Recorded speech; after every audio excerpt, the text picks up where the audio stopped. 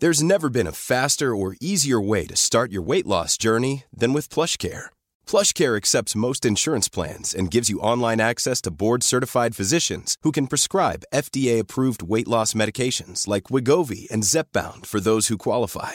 Take charge of your health and speak with a board-certified physician about a weight loss plan that's right for you. Get started today at plushcare.com/weight-loss. That's plushcare.com/weight-loss. plushcare.com/weight-loss. Hold up. What was that? Boring. No flavor. That was as bad as those leftovers you ate all week. Keke Palmer here, and it's time to say hello to something fresh and guilt-free. Hello Fresh. Jazz up dinner with pecan-crusted chicken or garlic butter shrimp scampi. Now that's music to my mouth. Hello Fresh. Let's get this dinner party started. Discover all the delicious possibilities at hellofresh.com.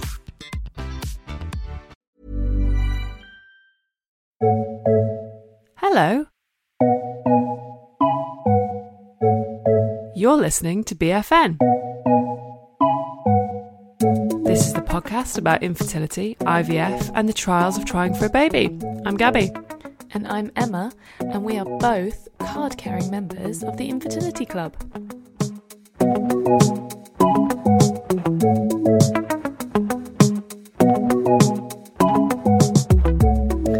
Gabriella. And we are both in Hyde Park together. We're in Hyde Park. We're socially distanced walking. And we thought we'd say hey to you guys while we were seeing each other's faces, because it's just so delightful. It's so weird. There's like birds singing. I can see Emma's face. It's just a beautiful thing. From a 2 metre distance-ish. How is everyone on this glorious day? I hope it is glorious. It's glorious today. This weekend's been bloody lovely, hasn't it? Yeah, it absolutely has. I've been to the park twice. I'm in London again. Yes. It's nice to be back in London in some ways. In some ways, not nice to be. I mean, it's been a bit of a depressing weekend for London. Yeah, like massively. Yeah. Have you seen the far-right protesters from yesterday? Have depressed me more than anything I've ever seen in my life. So that's not good about London. No. It's been a bit of a weird one protest-wise, and made us all feel a bit sad about everything, really. But yeah, let's not give those pricks any airtime. Other than that, I'm pretty chipper. Got my coffee. I've got a nice latte, which you bought for me. I did. It was so nice of you. Yeah, because I'm a nice person. She is a nice person, listeners. I think we just both sound like weirdly content. Yeah. I think, it's been a while. It's just such a delight. It's a fucking delight to see you. Should we talk about this episode while we're just like strolling? Yeah. This episode, firstly, I think we should talk about what's going on with Liz and Nick, because we're about to have a big reveal. Oh my god, I'm so excited. I do already know what's going on, obviously, but I'm so excited. So they're deciding, they're making the decision today. Well, they made it a few weeks ago, but they're making the decision in this episode about whether to go for adoption or egg donation. And if I were listening, I maybe would start placing bets. That's a great idea. But you're going to hear quite soon, so maybe there's not enough time to place a bet. Maybe between your friend or your partner, if you're sitting there, you could place a small bet, like a £5 or something. Just spice it up. And then after that, bombshell. Yeah, we've got a lovely interview with Cital Savla, who is she is a digital marketeer, but also presence on the socials. She's been doing lots of interviews, she's been on BBC, hasn't she, talking about her experience? Huh? And she does food writing as well, which I read some of her stuff, and then I just got really sad about not going to restaurants anymore. But that does make me like her a lot more, because if she writes about food, then that's pretty cool in my book. But she is another victim of the corona lockdown crisis. So she's going to tell us all about that. Also, mad props to the guy who just cycled past us listening to actual tunes while on his bike. Absolutely great summer moment there. Recording a podcast here, mate. Sorry, do you mind? And also the birds, can you shut up as well? And also, if the wind is ruining this entire recording, then that's going to be sad. Anyway, yeah, so CTAL's coming up. And then we're talking to Professor Tim. We're talking about human papillomavirus. Yeah. It's a kind of important subject that lots of people have and lots of people are embarrassed about. I've got it. Have you? Yeah, I literally do have it. Let's just say I'm not someone who slept around a lot, but got HPV. Really are not, definitely not someone who slept around a lot. Don't know who I caught that off. Oh my God, this is great. Revelatory episode. I think it's incredibly common. So, and it's a concern when it comes to pregnancy and fertility. Well, let's see what Professor Tim has to say about it. Anyway, in the meantime, you can follow us on socials. You can follow us on Instagram. At Big Fat Negative. Twitter. At Big Fat Negative. Facebook. Big Fat Negative. You can email us. bigfatnegativepodcast@gmail.com. And please enjoy the show. Oh, wait. Before you enjoy the show, please like and subscribe.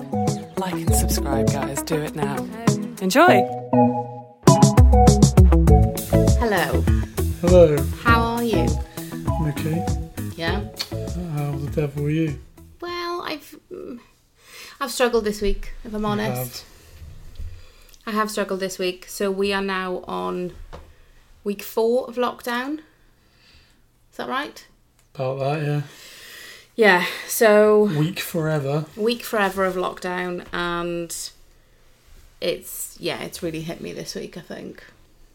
That life being back to normal is very unknown right now. Yeah. Have you found that it's not really affected you? I don't know, it feels just like everything's on pause. Yeah. Which is, I don't know, neither good nor bad for me. I don't know. It just feels like everything's stopped. There's nothing I can do. I think it doesn't help that I can't work at the moment. So it all feels a bit in limbo. But and you haven't found that's affected your mental health? Not too badly, no. I think I'm getting back to work soon, so that'll help get a routine more. But everyone's in the same situation, so... It's wise words there, Fox. Yeah. Wise words. Very wise. Anyway, would you like to tell the... I thought we were going to go more into why you had a hard week this week. Oh, yeah, sure. Just felt really static. I felt quite demotivated. I've been listening back to the podcast as it's been going out, which has been like good and bad because it feels as though we've come a long way. I've got that Fatboy Slim song in my head, sorry. Through the hard times and the good.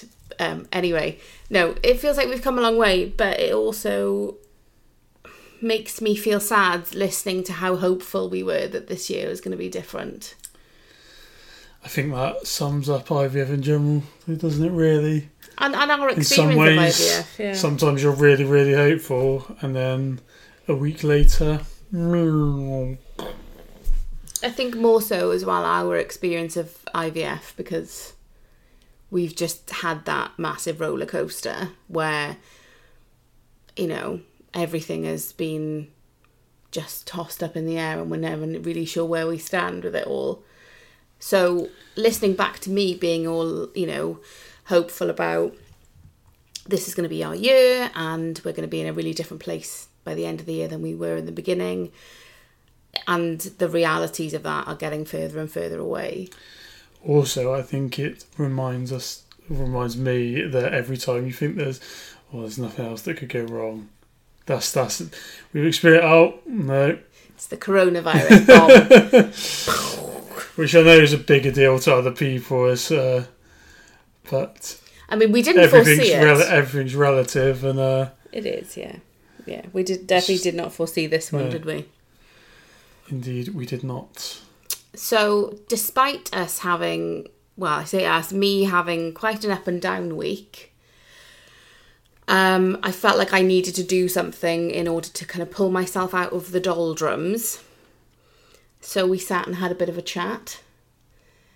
And we've come to a decision about what we're going to do next. We don't have proper sound effects.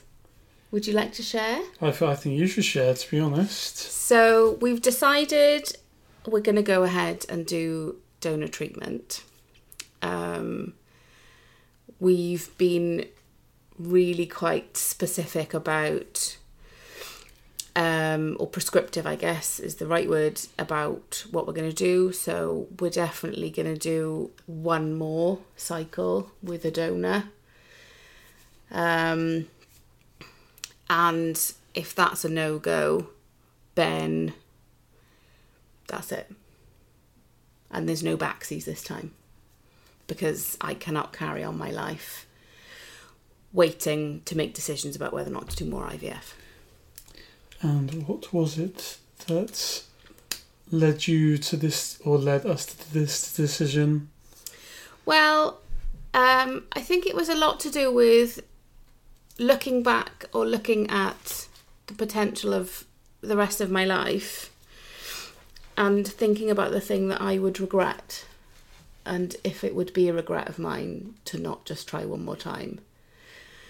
And I think it probably would be. And I think that actually I didn't massively ever emotionally connect with adoption, even when we went to the information evening. And, you know, we've read these books and we've heard people's stories and we've spoken with people, and it just never fully connected with me emotionally. And I think that was probably quite telling.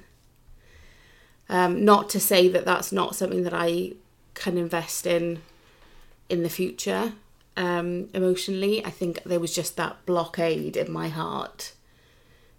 I think you're always leaning towards donor rather than adoption. Yeah, I think I probably was. And I think probably I was because it was an option, because it was another bite of the cherry. It was another shot at potentially having that, as you said, you know, before, bit of normality in our lives. You know, I've had messages from quite a few ladies who've, you know, been successful with donor conception, and it is almost like they then get that bit of normality that we crave so badly. And I'm just not quite ready to give up on that yet, I don't think. And that's why probably I don't feel like I could have fully connected with adoption, because there was that option still out there. And I never thought it was fair to drive down a road that I wasn't fully committed to. No. How do you feel now that we've made a decision? Well, it was positive if we could have carried on straight away. It's been good to make a decision after the uncertainty of the last failed round. Yeah. When it felt like a full stop almost. Yeah, it definitely feels as though we've got, well, we will have at some stage, at some unknown months in the future, some momentum again. Yeah. I mean, you never know. When this podcast goes out, we might be out of lockdown. Fingers crossed. Fingers crossed. I tell you what I'm feeling. I'm fucking terrified. Because even though we've made this decision, and I'm in that 51%, I'm sure that this is what I want, that little 49% of me is jumping up and down going, but what if it's the wrong thing to do? What if it goes tits up? What if you put yourself in the hope zone again and your IVF luck keeps going as it has done and just goes on the Swanee? I'm a bit worried because the pressure's on me to come on, guys. What if we spend all this money and my guys weren't performing as they should? Then that's what we've done. I'm not saying that because I'm thinking that that's going to happen. I'm saying it because factually that's what will have happened, and we'll know then that probably us having a genetic child together is not the right thing. And then we close that door and we open the next one. Because the one thing that we know for certain is that we want a family. Indeed. So, like someone said to me, if you don't think it's going to work, then why are you even bothering? Which is a very valid point. You know, so we can't think that way. We can't think that, you know, I understand that you feel pressure, but we can't think, oh, but what happens if this goes wrong and this goes wrong? Because we know I'm an overthinker, and the more things like that you put into my head, the more things I'm going to overthink about. And I'm already scared enough as it is. Yeah, me too. I was going to say, it sounds like you feel very similarly to me. Yes. I mean, ultimately, it's more IVF, isn't it? It's more putting our hearts, hopes, and money in the hands of science. Yeah, I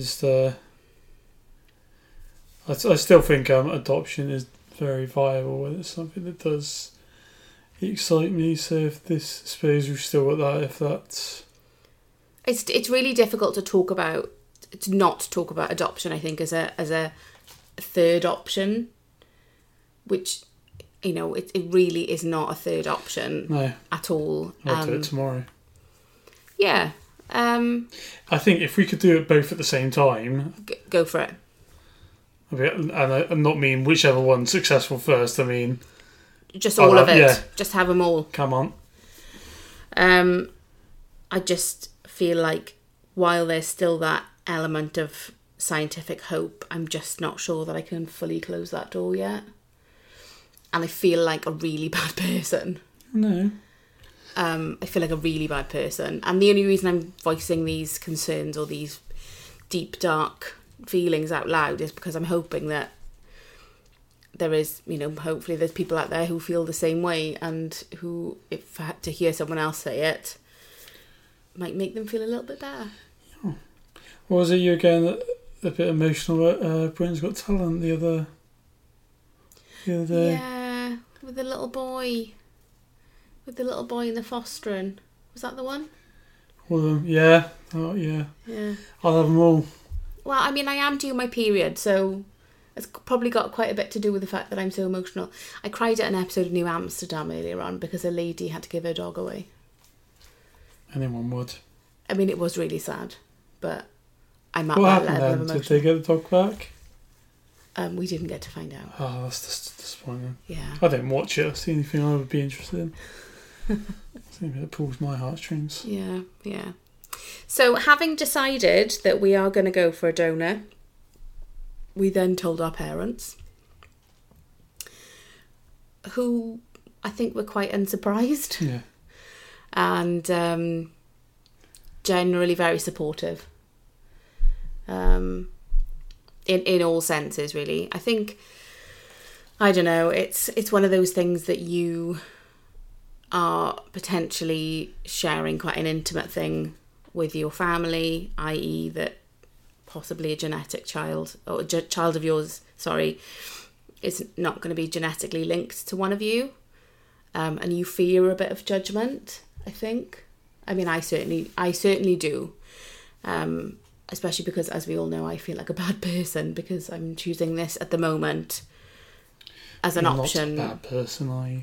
Over adoption. It does make me feel, it does make that fear of judgment a lot more significant. But, you know, everyone was really cool about it, weren't they? Yeah, I don't think there's many people can judge, really, because not many people realistically are in our position that have to make this decision. No. In the long run. No, and we've both come, you know, we're both very open people, so we come from a breed of open people. Because we're coming from a position where we found out we can't have children just without a little help, and then we had to make decisions to do IVF, and we've gone for IVF, and that hasn't worked as we wanted it to, and now we've had to make this decision again. So we're too deep into this. We are very deep into this. You're not wrong. So, yeah, the fear of judgment of telling our families was completely unfounded and everyone was really supportive of it. Just got to get out of this lockdown now and figure out what we do next, I think. Take it they don't do home visits. Not that that's allowed anyway, but... No, it's not allowed. I don't think they do home visits, no. So the next step is to more Can't put my sample in the post. No. I mean, you could, but Royal Mail probably wouldn't be very happy about that. I doubt they get it there in an hour anyway. No, that's true. That's true. Back to more. I was going to say what our next plan is. Next step is. You done with the sperm chat? Sure. Okay, great. I thought it was a valid concern. It was a valid concern. So next we're going to be seriously searching the donor bank, because I think we are going to go with the London Women's Clinic. We know them. We've been there before. And they do have a bank of donors with frozen eggs ready to go, which means that hopefully once this is all done with, we'll have made some moves and some decisions and we won't be waiting that long. I say that with, very big fingers crossed, because we know our luck. So anyway, so that's what we're going to do next. So donor cycle it is, and just need to find us some eggs now. Nip down to Tesco's. I don't think there's that kind of eggs, love. Yeah, no, go to the big one. Oh, okay, fair enough. So we'll be off to Tesco's, and we'll catch you guys next week.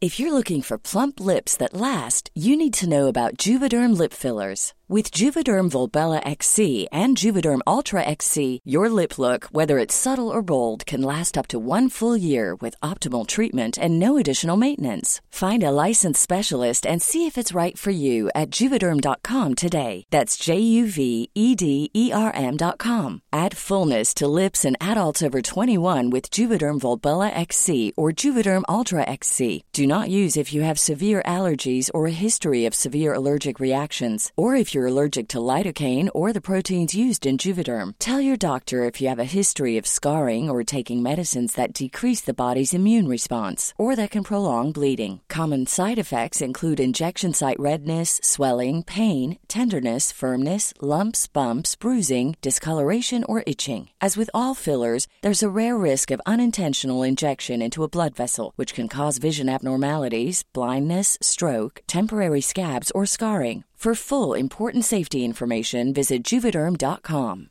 Ever catch yourself eating the same flavorless dinner 3 days in a row? Dreaming of something better? Well, HelloFresh is your guilt-free dream come true, baby. It's me, Keke Palmer. Let's wake up those taste buds with hot, juicy pecan-crusted chicken or garlic butter shrimp scampi.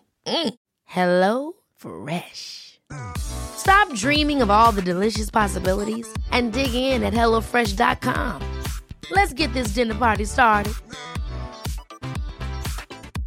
This is Paige, the co-host of Giggly Squad, and I want to tell you about a company that I've been loving, Olive & June. Olive & June gives you everything that you need for a salon-quality manicure in one box. And if you break it down, it really comes out to $2 a manicure, which is absolutely insane. It's also so easy to get salon-worthy nails at home with Olive & June. The difference between how your nails used to look when you did them yourself and now with the Mani system is a complete game changer. The best thing about Olive & June, too, is it's a quick dry. Dries in about 1 minute, lasts for 5 days, and full coverage in up to 1 to 2 coats. Visit oliveandjune.com/perfectmani20 for 20% off your first system. That's oliveandjune.com/perfectmani20 for 20% off your first system.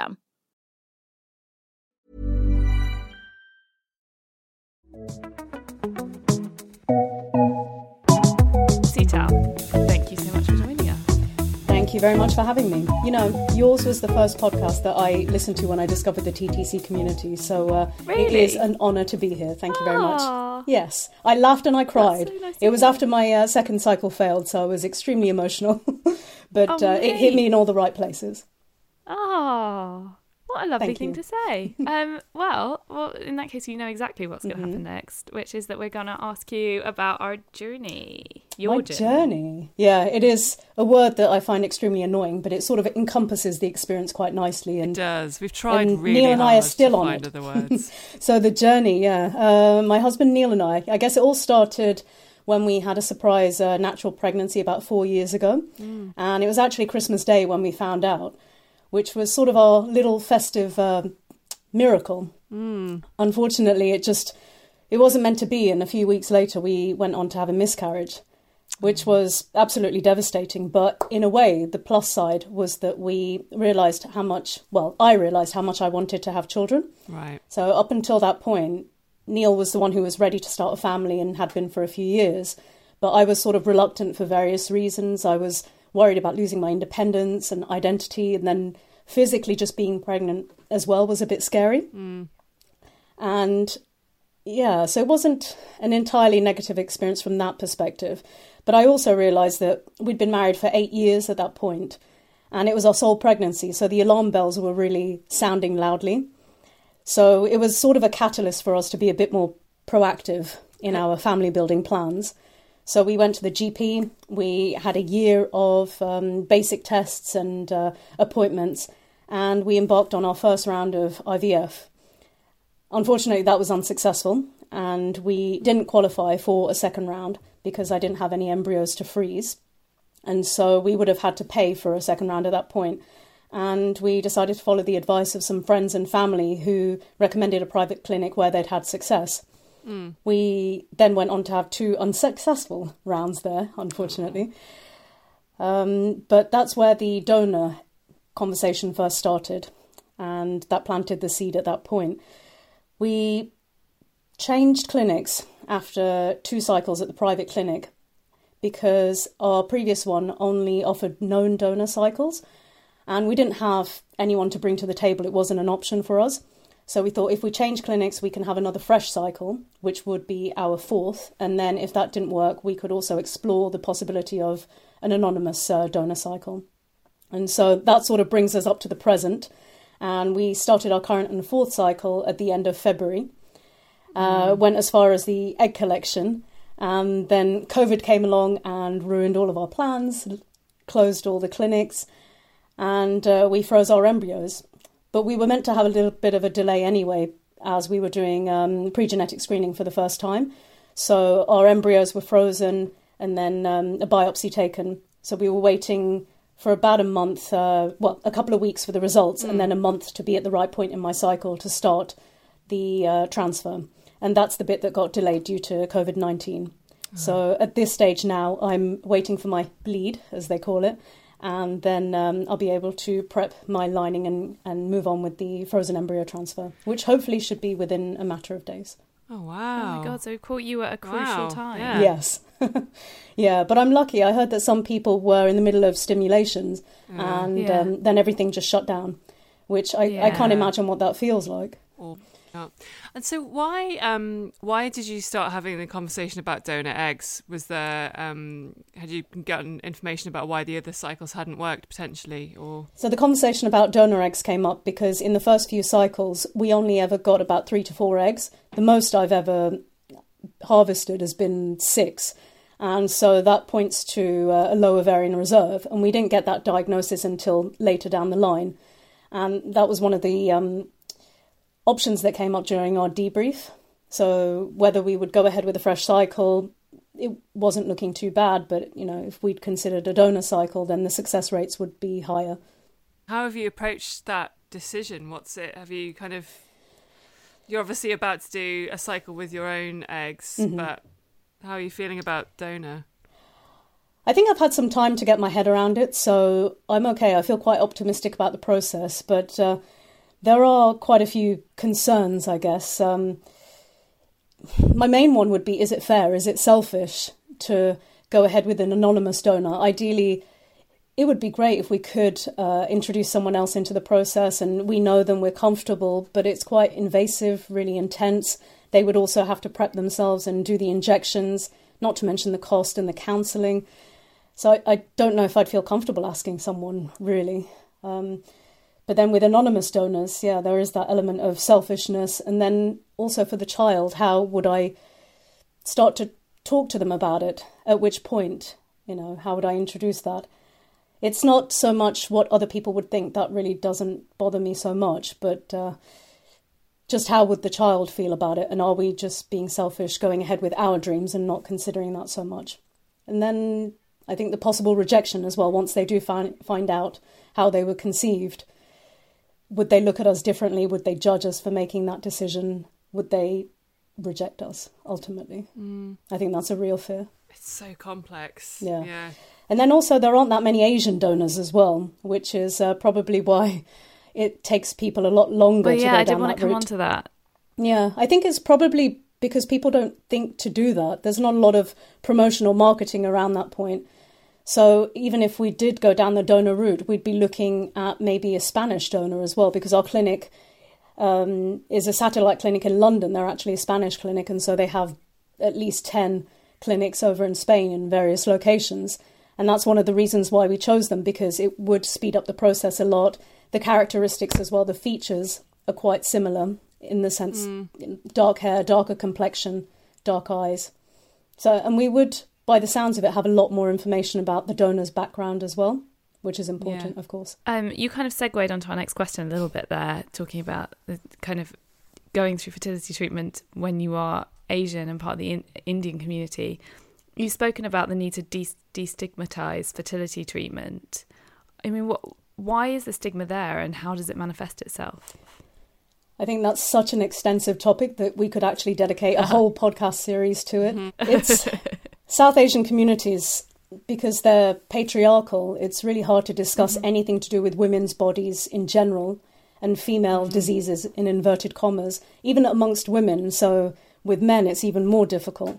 And actually, last night I put up a post on Instagram about a documentary that I watched on Netflix called Period, End of Sentence.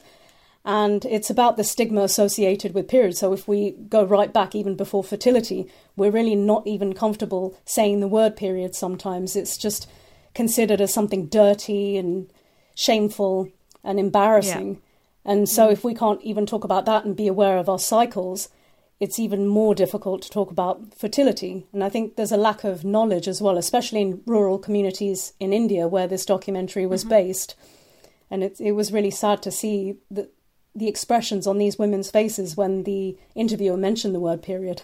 They just were so embarrassed. So when it comes to fertility, and if there are any issues, I think the expectation is within the first year or two of being married, you should have your first child. Sort of an unspoken rule, really. And you may not even be ready for that. In our case, I was living with my in-laws for the first 2 years of our marriage. And so the thought hadn't really crossed our minds. We weren't ready. We didn't live together before we got married. And so we wanted to just enjoy a bit of that time. Once we found our own place, we wanted to make the most of our independence and live life a little bit. And then before you know it, 4, 5, 6 years have gone by. And that's when we started thinking, okay, we should probably settle down a little bit and start having, considering family planning.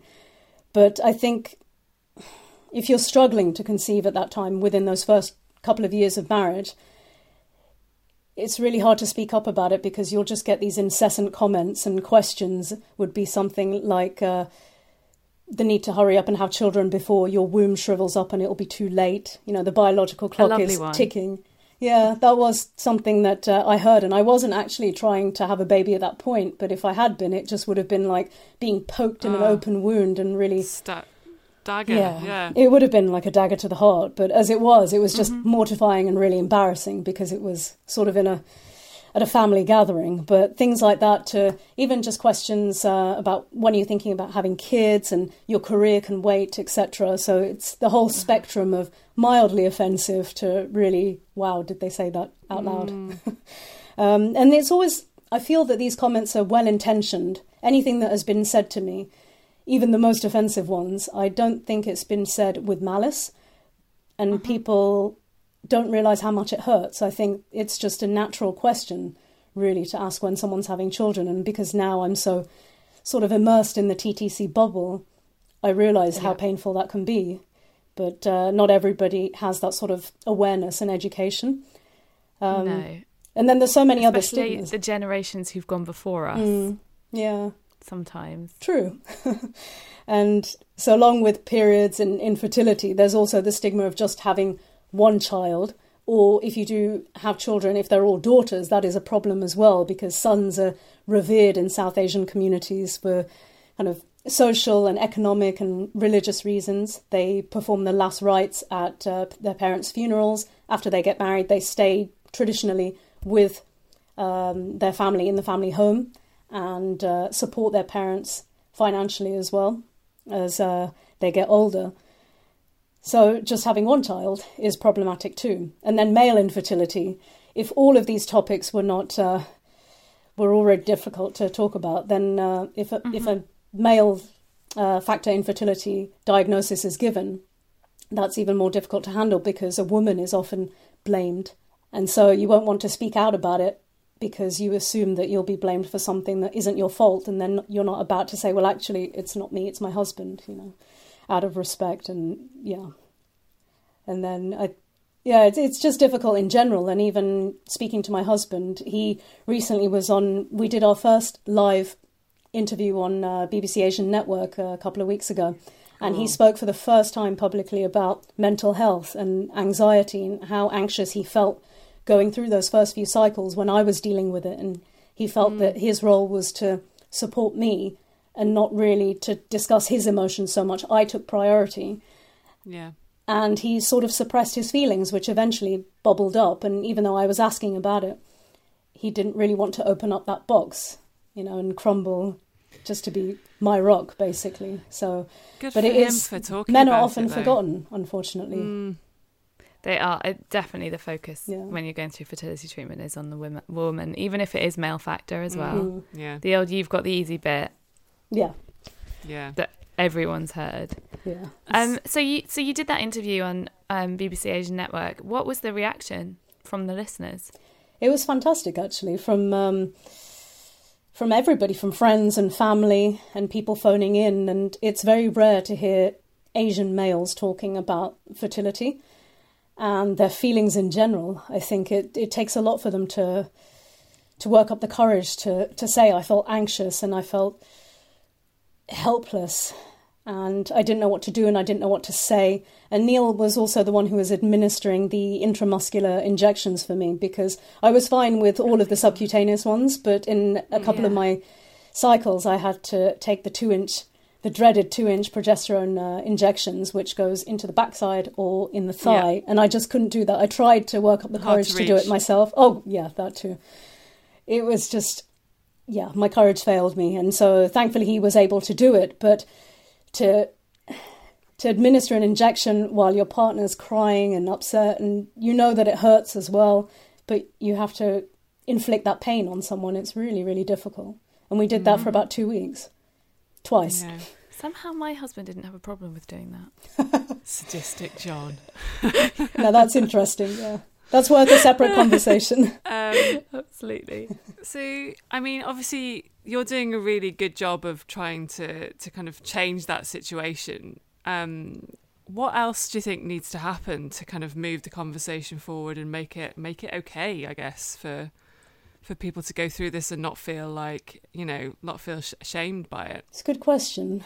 I think things are changing. People are starting to speak out a bit more. But like I said, I'm sort of in that TTC bubble on social media, on Instagram. Yeah, everyone's talking about their ovaries. Oh, God, yeah. So it's very normal for me. And I've been speaking about this now since Mother's Day last year. And that's when I published my initial blog post about the miscarriage and then the first 2 cycles and how different they were on the NHS and in the private clinic as well. And the response to that was really overwhelming. I thought that I would actually get some criticism from people saying that I was bringing shame on my family and community, or that maybe I was being selfish by doing IVF and I should just accept that this is nature's wish and God's will, or even other people saying I was doing it for the attention maybe. But it was nothing like that. I was just inundated with kindness and compassion and support and thanked. I had a lot of messages from friends and family and strangers just saying that they thought I was really brave for speaking out and that they wish that more people would do that because it made them feel less alone and less ashamed. Because unfortunately, the face of infertility is still predominantly white. You don't see or hear many Asian voices because it is such a stigma. And I really hope that by talking about it, publishing these posts and doing these interviews, that it reaches the people who really need the support, because it isn't your fault. So I just want people to feel less alone, less ashamed, and less abnormal. But since you did that interview and since you published that blog post last year, have you seen a change in how the community reacts to infertility and how open it is? I have done, and I think because I've been more open in talking to people about it, they feel more comfortable asking me questions about the process, what's going on, the latest with the clinics as well. You know, some people were saying, we heard they're closed, how does that affect you? And how do you feel about that? And what are the next steps? Whereas before, people didn't really talk to me about it that much. It would just be the questions, oh, when are you having kids and what's happening? You know, the usual kind of indiscreet comments.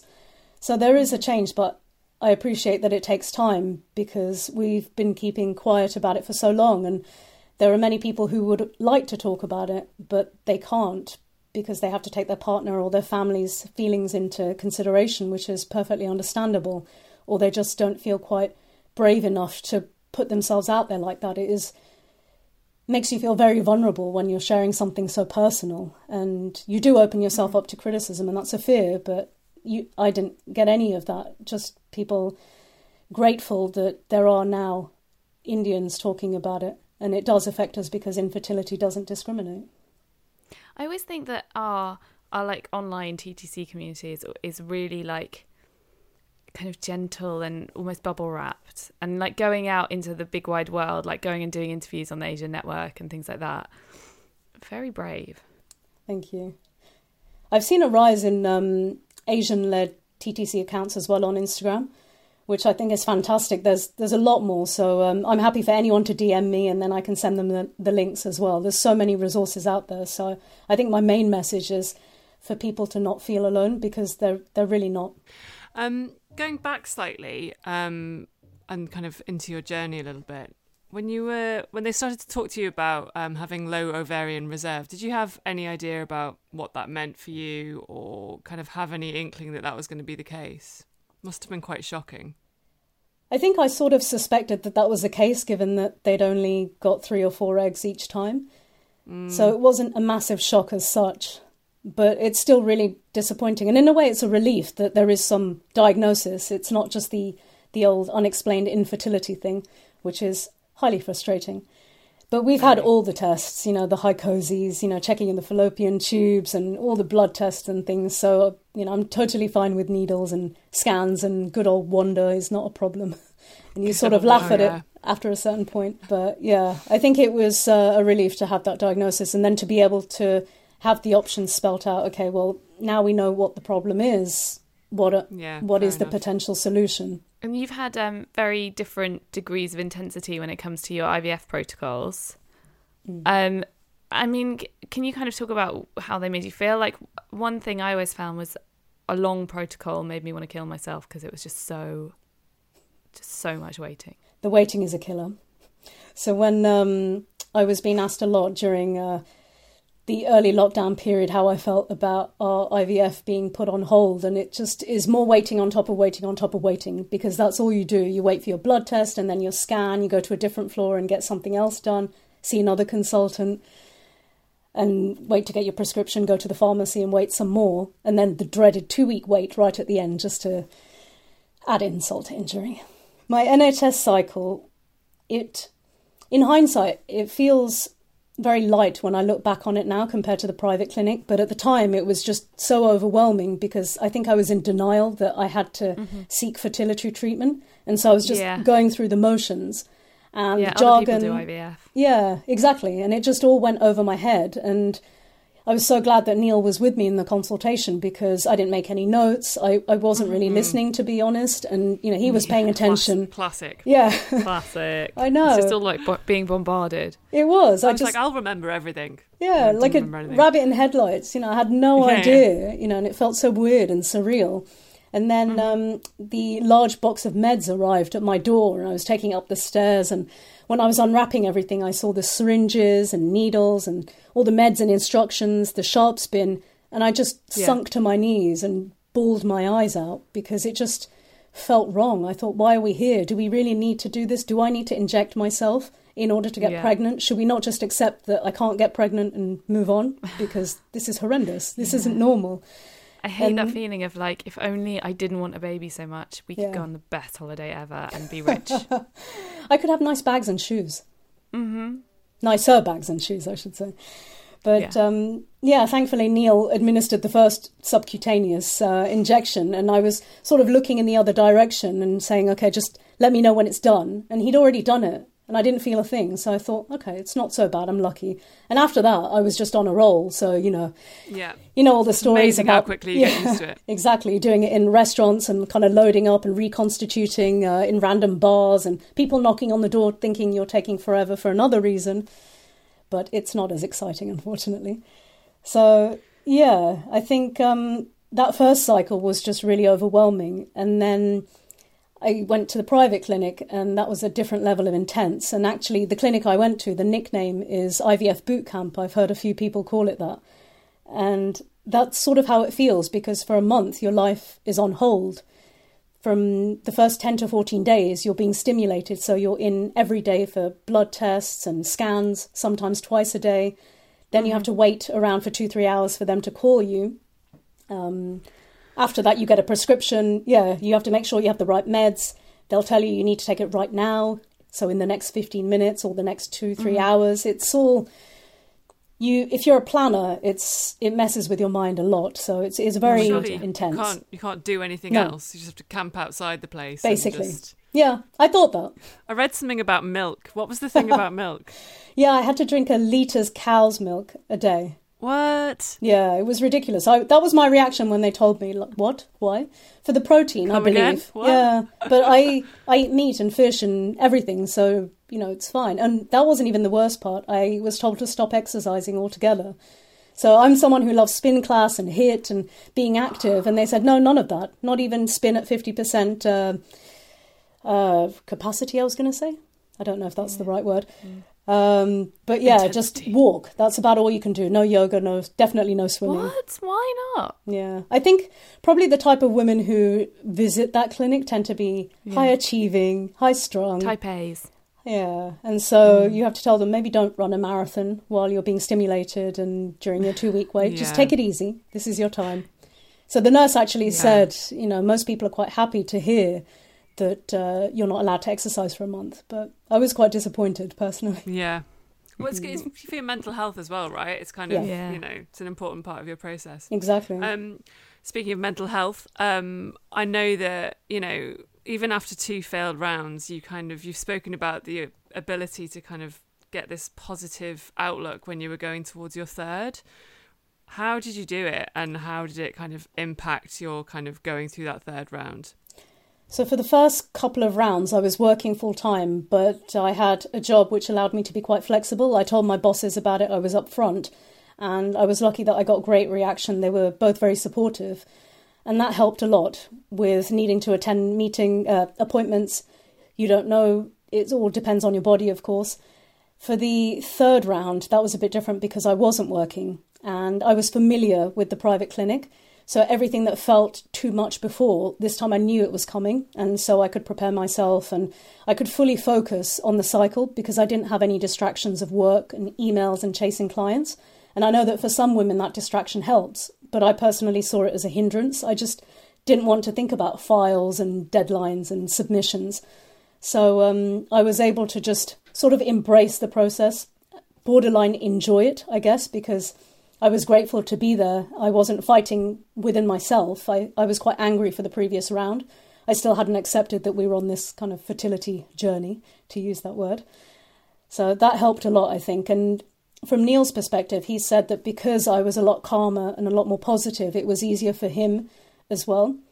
So, yeah, he has been really very supportive. And because I was so up and down emotionally with the previous rounds, this time I was a lot more stable, and it made things easier for him. And so I guess he was able to then address his emotions this time. There was space to do so.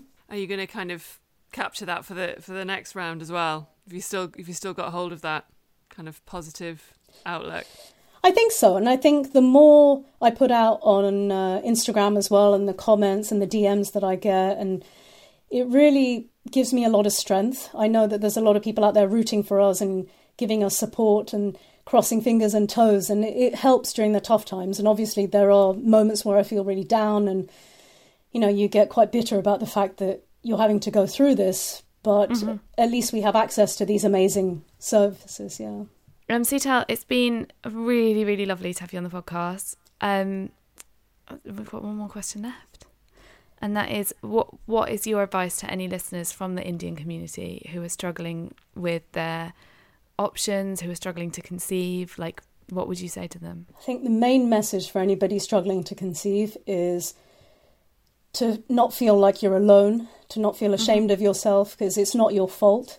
You're not abnormal. It's just something that your body can't do, but there is a lot of advice and a lot of support out there. So definitely start by looking at the HFEA. They've got so many reports that I didn't feel strong enough, and I wasn't in the right place to download at the time, but now I've started doing that and going through all the data that they've collated, and it is fascinating. It's good to know more about your body and what's available and how they're helping you. There's helpful clinic finder tools as well. And your lovely podcast, there's so many other support resources. So plenty of fertility podcasts, the TTC community on Instagram, websites like IVF, Babel, Fertility Help Hub, etc. And then plenty of Asian run accounts as well on Instagram. So I would be happy to recommend those as well. And influencers are talking about it a lot more, which is fantastic. There was a beauty influencer, Nabila, who recently discussed her fertility struggles as well. So I think that goes a long way towards normalising these conversations. But just don't be alone. And where can people find you on Instagram?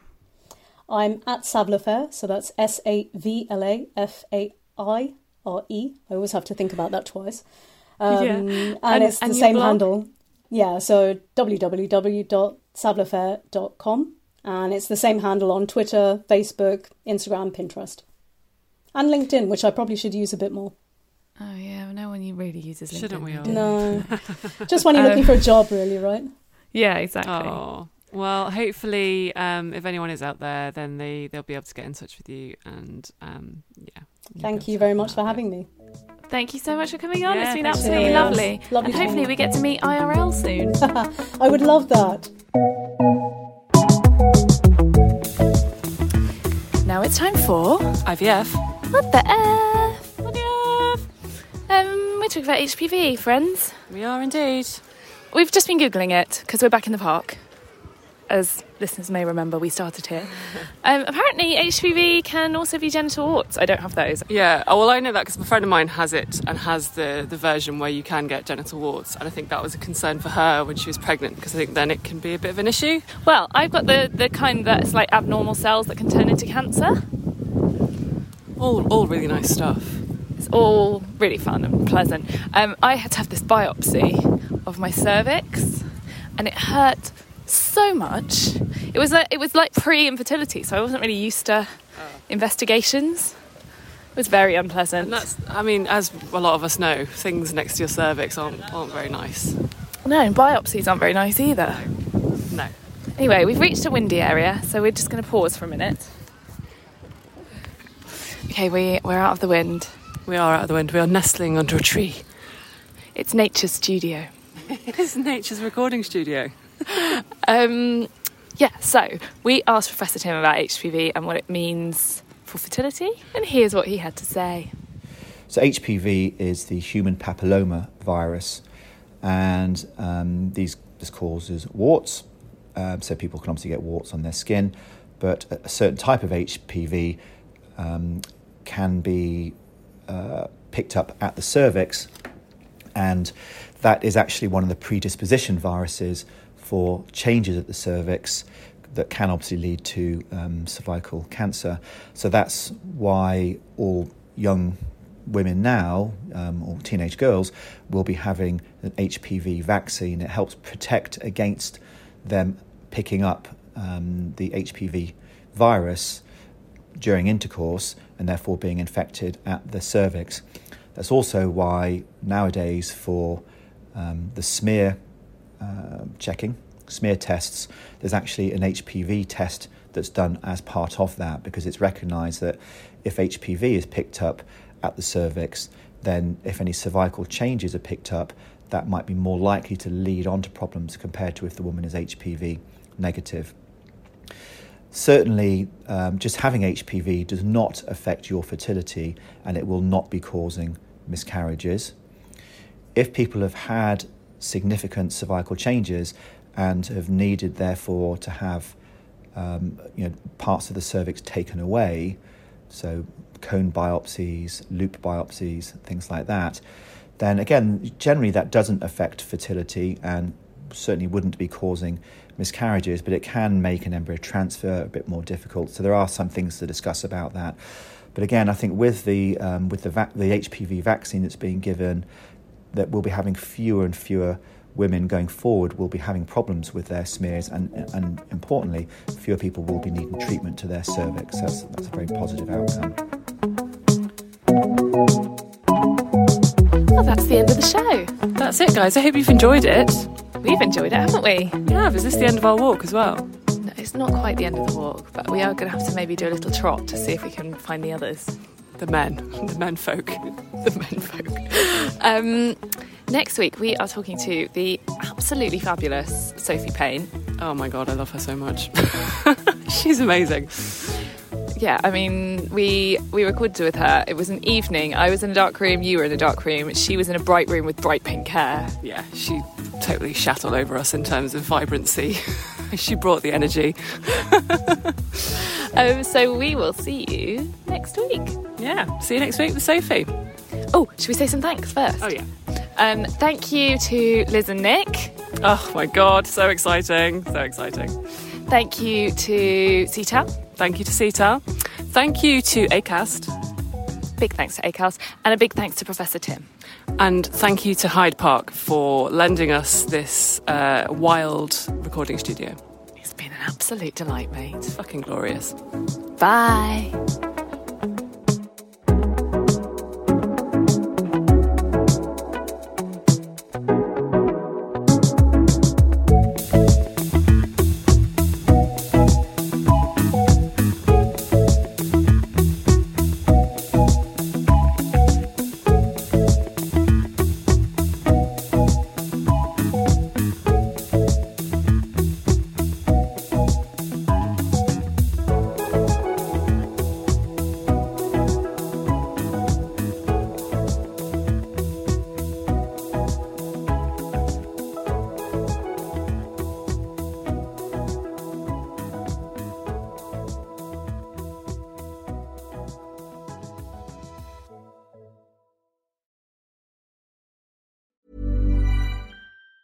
Planning for your next trip? Elevate your travel style with Quince. Quince has all the jet-setting essentials you'll want for your next getaway, like European linen, premium luggage options, buttery soft Italian leather bags, and so much more. And it's all priced at 50 to 80% less than similar brands. Plus, Quince only works with factories that use safe and ethical manufacturing practices. Pack your bags with high-quality essentials you'll be wearing for vacations to come with Quince. Go to quince.com/trip for free shipping and 365-day returns. Mom deserves the best, and there's no better place to shop for Mother's Day than Whole Foods Market. They're your destination for unbeatable savings, from premium gifts to show-stopping flowers and irresistible desserts. Start by saving 33% with Prime on all body care and candles. Then get a 15-stem bunch of tulips for just $9.99 each with Prime. Round out Mom's menu with festive rosé, irresistible berry chantilly cake, and more special treats. Come celebrate Mother's Day at Whole Foods Market.